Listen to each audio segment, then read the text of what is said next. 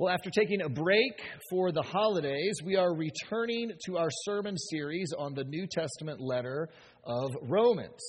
It was before Thanksgiving since we last looked at Romans, so let me give you just a bit of a brief refresher. The Apostle Paul wrote a letter to the Christians living in the city of Rome roughly 30 years after Jesus died and rose again. Paul had not yet visited the city of Rome, and so he did not know all of these people. And so this letter was kind of a way of introducing both himself and, more importantly, his message, ensuring that the Romans believed the same gospel that he had been preaching. So what is that gospel? Well, the word gospel means good news. And it was the good news of how God provided a way for sinners to be righteous in His sight because of what Jesus did by dying on the cross and rising again. That is the good news. And so in chapters 1 through 3 of Romans, Paul had been focused on what we need to be saved from. What we need to be saved from, that we are all sinners and we cannot make ourselves righteous or right with God by what we do, by our good works, our good intentions, our good religious observance. We cannot make ourselves right with God. We need Jesus to save us from sin and from God's wrath against our sin so we can be accepted by God.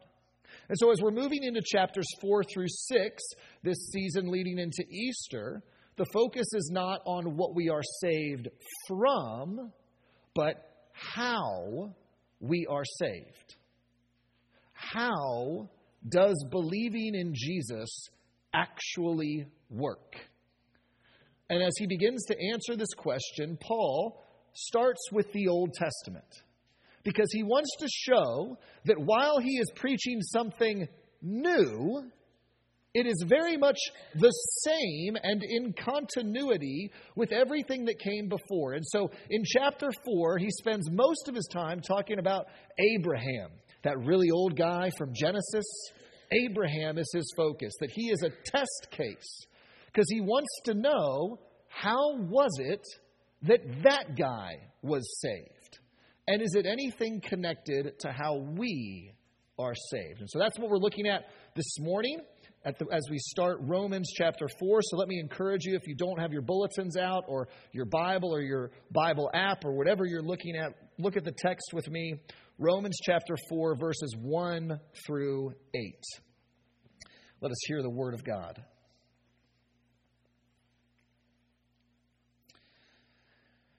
What then shall we say was gained by Abraham, our forefather according to the flesh? For if Abraham was justified by works, he has something to boast about, but not before God. For what does the Scripture say? Abraham believed God, and it was counted to him as righteousness. Now to the one who works, his wages are not counted as a gift, but as his due. And to the one who does not work, but believes in him who justifies the ungodly, his faith is counted as righteousness. Just as David also speaks of the blessing of the one to whom God counts righteousness apart from works. Blessed are those whose lawless deeds are forgiven and whose sins are covered. Blessed is the man against whom the Lord will not count his sin. Let us come to the Lord in prayer this morning. Oh, gracious God, we are thankful that you are a God who does not count our sins against us and counts us as righteous in Christ. And so as we come to the text this morning, we pray that you would give us ears to hear, open hearts and minds to understand, and we pray, O God, that you would work through your word. Use me in spite of my own sin and weakness to faithfully proclaim your word, and Spirit, go forth through the power of the word of God and in answer to our prayers, that you would accomplish your great purposes through the preaching of your word and building up the church and saving sinners and leading us to rest and trust in Christ our Lord. It's in his name we pray. Amen. Looking at our passage this morning, we're going to do three very, very basic questions as we look at what's in this text. First, what does this mean? Second, how can that even be true? And then third, why does any of this matter? That's usually our favorite. Why does any of this matter? Why am I even here? But first, let's start with, what does this mean? And specifically, what does the word counted mean? Paul uses that word 5 times in these 8 verses, and really his entire point that he's writing about, it hinges on how we understand the word counted. The reason that word is so important is because that word is used in Genesis 15:6, which is what Paul quotes in verse 3. That Paul knew his Bible, he's looking back at the Old Testament story of Abraham, and in verse 3 of this chapter, he quotes Genesis 15:6, and it says this: Abraham believed God, and it was counted to him as righteousness. And so again, we're left with, all right, so there's counted. What does that mean? Well, let's think through what he's trying to say about Abraham. Paul recognizes that everyone would agree Abraham was right with God. He was a forefather in the faith. He believed God. He obeyed God. He is a model for all of us.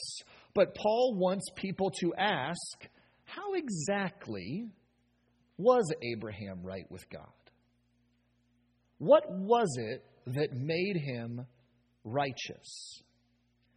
Because if it was his obedience to God that made him righteous, then Abraham would have reason to boast about how righteous he was. And I have accomplished this righteousness. In fact, he could be proud and say, God, you owe me blessing because I have done such good things.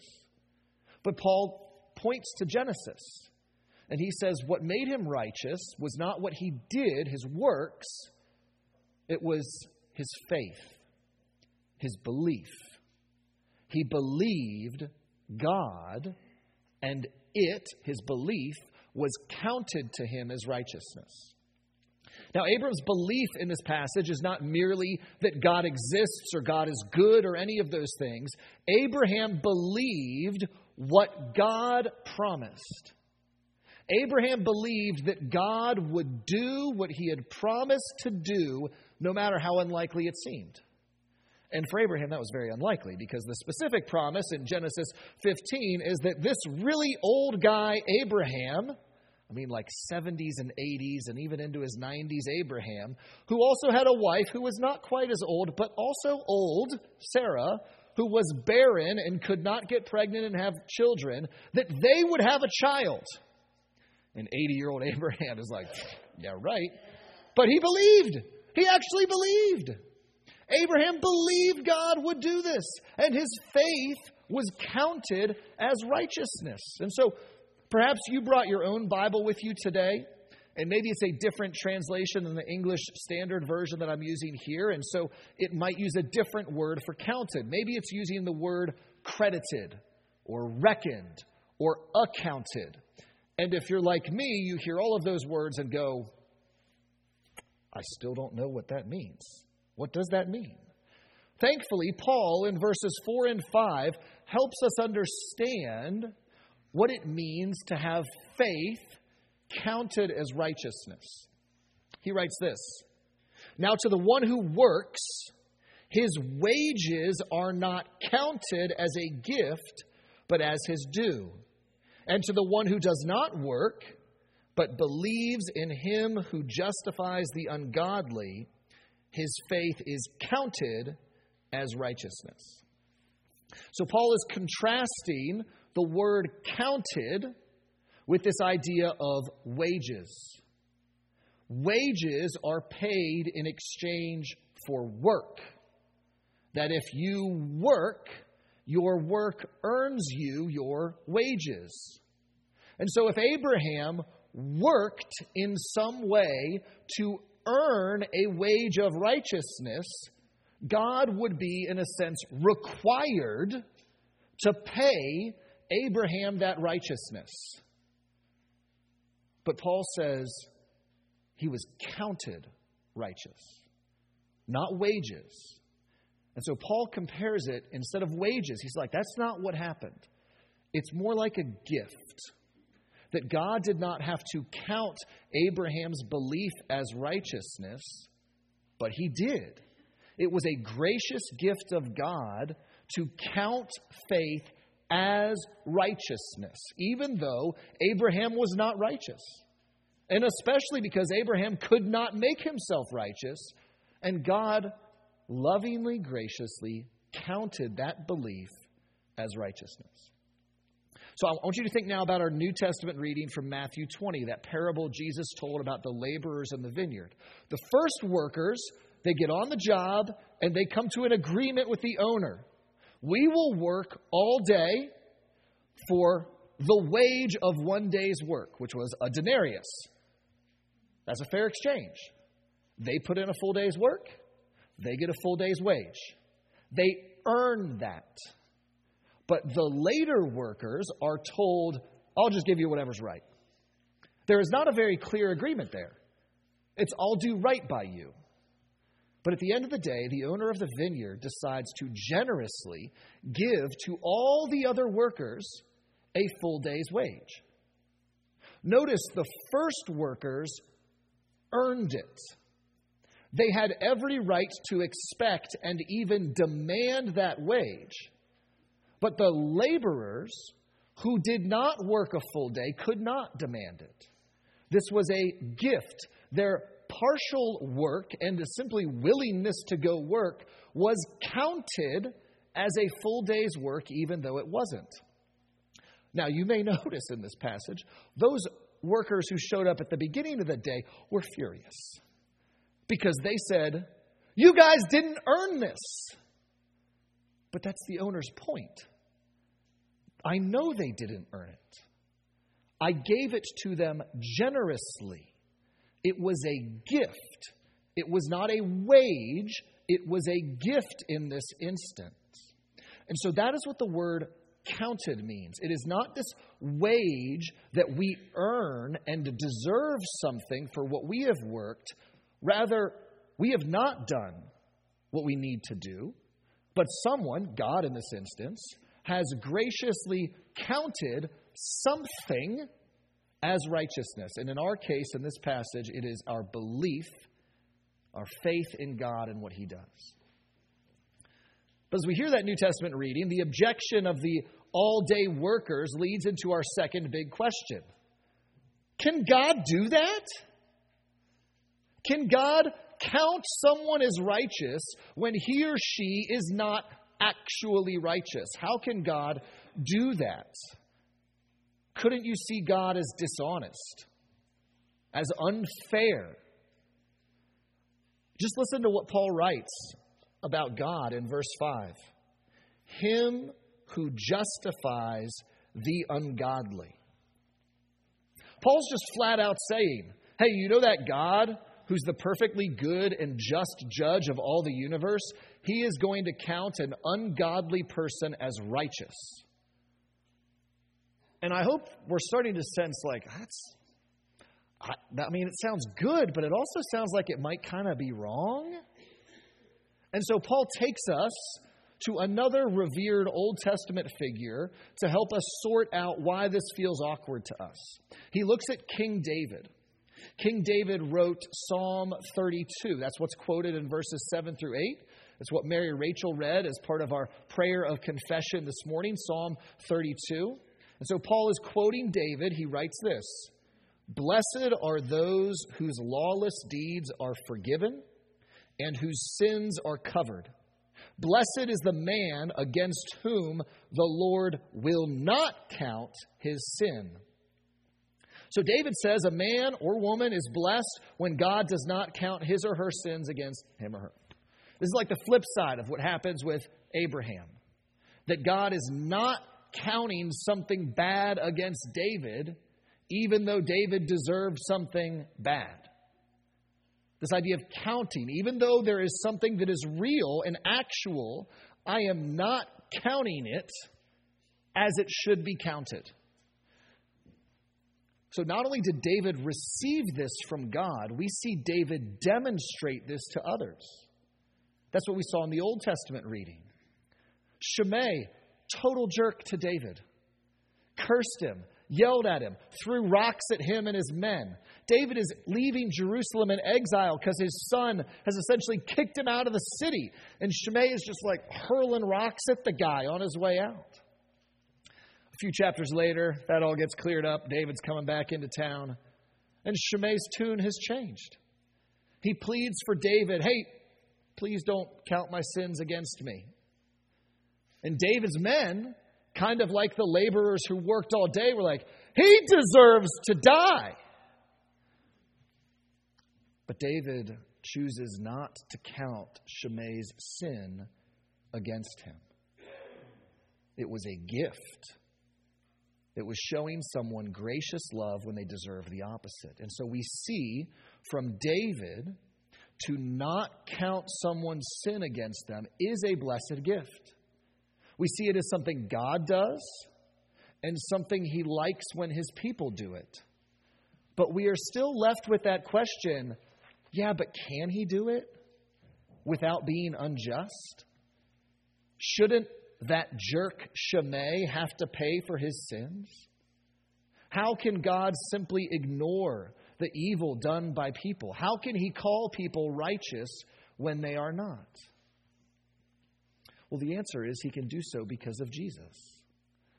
And the good news that Paul is writing about in this letter holds the key for understanding how God can count sinners as righteous when we're not. See, God doesn't count our sins against us, but He does count our sins against Jesus. That when Jesus died on the cross, our sins were counted to Him, and He suffered the wrath. And so justice is still upheld, but we get to be forgiven. In the same way, God also counts Jesus' righteousness, which rightly belongs to Him. He counts it as belonging to us, even though we are not righteous. And so Jesus lived a perfectly righteous life, and God accounts that righteousness to those who believe in Jesus. This is what our affirmation of faith described as justification, where our sins are counted against Jesus and not us, and His righteousness is counted to us so that we can be right before God. And the way we receive this blessing is through faith in Jesus. It's by believing that God sent Jesus for this very purpose. We believe that God can't just, we'll just forget about that. It's no big deal. It is a big deal. It's such a big deal, He sent His Son to take on Himself the wrath for all the sins of God's people. It's such a big deal, He had to come and live the life that no human person could ever live in perfect righteousness. And so if we believe that God does these things, these countings for us in Jesus, then we are counted as righteous in God's sight. Well, that brings us to the third question for this morning. Why does this matter? Why does this point about justification, of counting our sins not against us and counting righteousness to us, why does this matter so much? Why does this make any difference? Well, I want to answer this by showing you why the good news is so good. I want to show you what's so great about being justified by faith as opposed to your works. Because our default in the world is we think like those very first workers, that I need to earn something to receive it. And if I have earned it, you better give it to me, because I earned it. And if I haven't earned it, I'm all nervous that I need to do more to earn it. That's our normal way of doing just about everything in the world.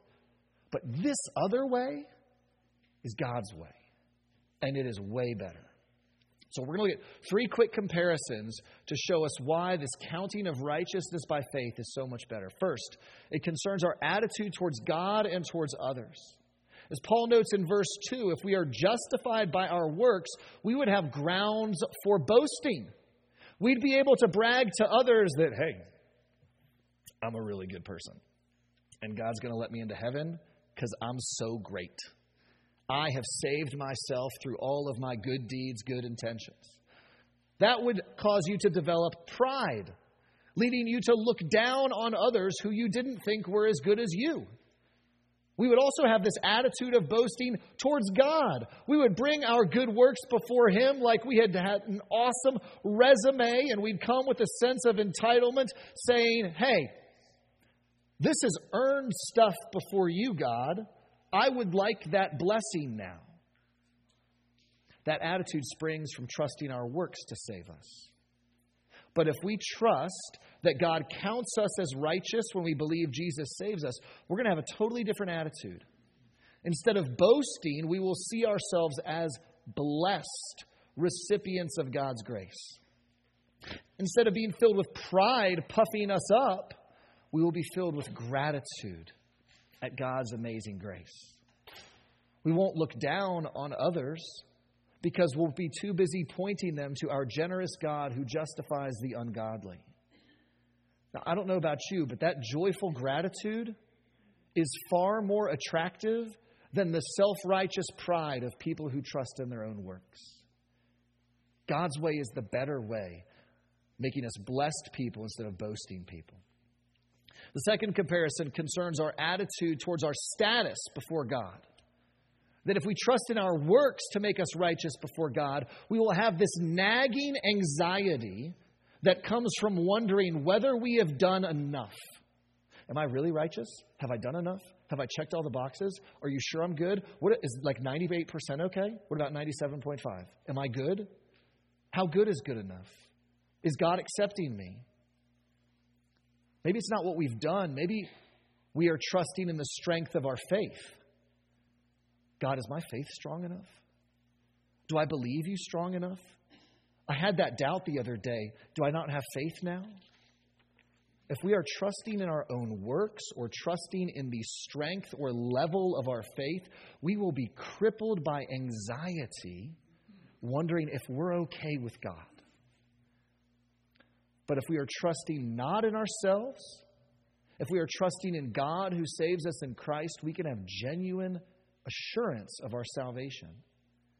Instead of trusting in works or strength of faith, we trust in the strength of the one in whom we have faith. And so instead of worrying, am I holding tightly enough onto God, and what if I let go, we realize our hope is not in our grip, our hope is in His grip. That we are trusting that He is holding on to us. We don't have to worry if we've done enough, because guess what? Jesus has done it all for us. And this should set our hearts at rest, giving us peace and assurance in place of anxiety, knowing that we have not earned righteousness, but we have been counted as righteous. God's way is the better way. Assurance over anxiety. The third comparison then concerns our attitude towards the fact that we all continue to struggle with sin. If you are trusting in your own ability to be righteous before God, then any sin you commit is a threat. And so we try to ignore our sin. That didn't really happen. One of those, hey, if I don't notice it, God won't notice it. Or we might excuse our sin, explaining and rationalizing why we had no choice, or it wasn't that big of a deal, or lots of other people do that. And that ends up to us hiding our sin or hiding from our sin. And it continues to grow and fester like mold in our hearts instead of being cleaned through confession and repentance. See, if we trust that God counts us as righteous, even when we are sinners, we are freed to face those sins head on. I can look at my own sin, no matter how bad it is, because God is not counting that sin against me because of Jesus. And we can have humility towards ourselves, knowing that we are not righteous because we actually made ourselves righteous. We are righteous because of Jesus. This makes us able to deal with our sin and grow in holiness without that fear that I'm not growing fast enough or I might sin so much that God kicks me out. We have a settled righteousness that lets us try to be righteous, not to save ourselves, but because we know our gracious God wants us to be. He knows it is best for us. God's way is the best way. He wants humble people, not hiding people. These three comparisons show us just how good the good news is. That you can be counted righteous by trusting in God's provision of Jesus as our Savior. And what we are called to do is to transfer our trust. To no longer trust that there is something about me and what I have done or the strength of my faith or that I'm such a good person. We transfer our trust away from those things and trust in the finished work of Jesus. That He has done what is needed. We let go of thinking that we are saved by our works and trust that God saves us by faith. It is through trusting Him alone that we are saved and we enjoy the blessing that our sins will not be counted against us and that Christ's righteousness will be counted to us. May the Lord give us such faith that we receive those things.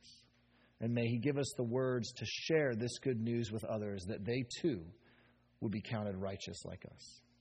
Let us pray.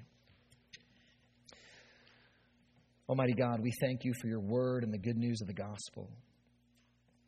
Lord, I pray You would seal this word in our hearts. So often we can move to the very next thing, but I pray, O Lord, that this would linger, that the truth of the gospel would so stick with us, and if we do believe in Jesus, would it fill us with such great joy.